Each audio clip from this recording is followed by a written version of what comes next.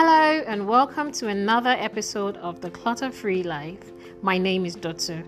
Thank you for listening and staying tuned. Today I'll be talking about something very interesting to me. It's decluttering effectively. Okay, so we'll start by defining what clutter is, then we can proceed from there. Okay, clutter is an untidy collection of things. Untidy is the word right here. Untidy. So we have various synonyms for clutter. It could be anything in disarray, anything muddled up, anything in a disorderly manner, chaos, rubbish, jumble, mumble. I know you can sense that nothing about clutter is positive. It affects our mental states. It affects us physically. Things are in the way. Things are out of reach. Things are lost. There's really nothing about clutter, and it in turn affects our general well-being.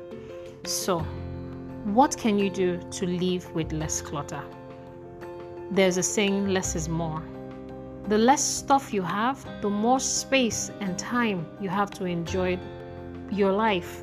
The quality of your life will be better when you have less stuff to deal with, less stuff to arrange, In the previous episodes, we've talked about living with less stuff. So it's still all going to be hammering on reducing stuff, material stuff, at least the things that we can lay our hands on, the things that we can see, because they in turn affect us emotionally. So let's start with dealing with things we can see, then we can proceed to mental clutter in maybe coming episodes. Okay, so what can you do with your clutter? I always break down clutter into 3. That's dash, trash, sell. Dash.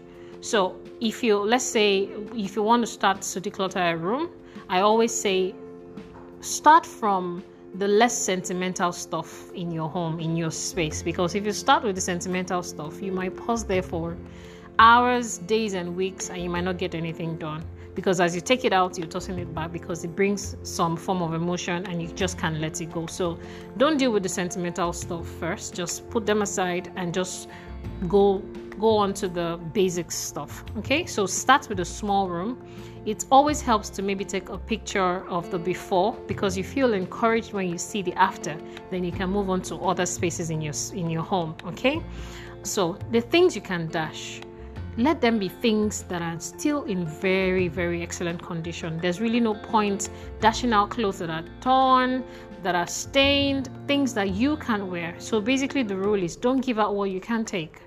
Yeah, so if you want people to give you good stuff, even if they're hand-me-downs and second-hand and stuff, let it be something that's still fit for purpose, fit for use. So the more we declutter often, the more we have functional things that we can actually let go of and be a blessing to others. When you dash stuff out, people are better off for it. Yeah, so you actually have less stuff in minefields and in the bins, clogging up spaces, because you're recycling, you're upusing and reusing. Yeah, give the best, make someone happy, make someone smile, be a blessing. Not everything should be sold, to be honest, and there's no point keeping or holding on to things that you will never use. There's actually no point waking up every day of your life or setting aside every weekend of your life to reorganize clutter. So the more stuff you have that's overwhelming your space, the best thing is to reduce, so that what you have to organize will be less and you have time to experience the good side of life. Okay, with trash is basic. Yeah, trash is stuff that are not fit for use anymore. No one can use it. You can't fix it. It just needs to go in the bin. Basically, it's very straightforward. The last part of it is sell. Okay, so we have a platform called Clutter Sorter. We have a website and we're also present on Instagram and Facebook. It's called Clutter Sorter. You can head on to www.cluttersorter.com and have a look. There you can sell off valuable items that are still in great condition, that you want to just get something out of it. Yeah, so the first step to selling off your clutter is to part with it mentally.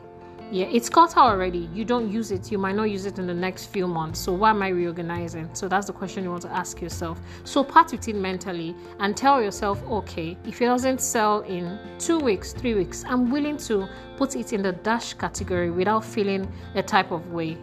Because again, the more stuff we hold on to, the less the quality of our lives. There's no point walking into a room filled with clothes that you will never wear, clothes that you've maybe grown out of, you're bigger now, or you've gone down with dress size. Why are you still holding on to those things? There are people out there that need something. I know we have listeners from the UK, Canada, America, Nigeria, but Clutter Sota is based in Nigeria, so I'll use this environment as an example. We have huge economic issues, and someone out there can use a little stuff, a little extra that you have. So instead of holding on to stuff and hiking the price of stuff you want to sell, it's best for you to list it for sale, but if it's not selling as fast as you want it gone, just put it in the category of dash. One other thing I always say is that the stuff you've listed out, you've sorted out into categories trash, dash, sell. Never take it back or store it back into that space you just got them out of. Because eventually you might start taking out of those stuff again and it returns to base. Do you understand that? So maybe have a storage where you put these things out of sight. The only challenge with out of sight is they might actually rot in the storage. So with trash, take it out of the bin straight. With dash, assign and label to those that you have in mind. With sell, maybe label it in according to timelines you want it to be kept for. And maybe once you put 2 weeks and you've listed it on a website like www.cluttersota.com and it's not selling as quick as you want, then dash it out in 2 weeks. You will feel better off for it, trust me. Okay, so with fixing prices of items you want to sell, one major mistake a lot of people make is they always consider the value at which the item was purchased. So say I have a pair of shoes, a designer item that I got for, let's say, 20,000 naira, and it's in the category of sell. You want to sell it, you want to list it up our website for sale. If you have really parted with the item mentally, you wouldn't be putting it for the same 20,000 because it's still new. Yeah, you wouldn't be saying, oh, I've not used it, so I should get the same money back. There's something called depreciation.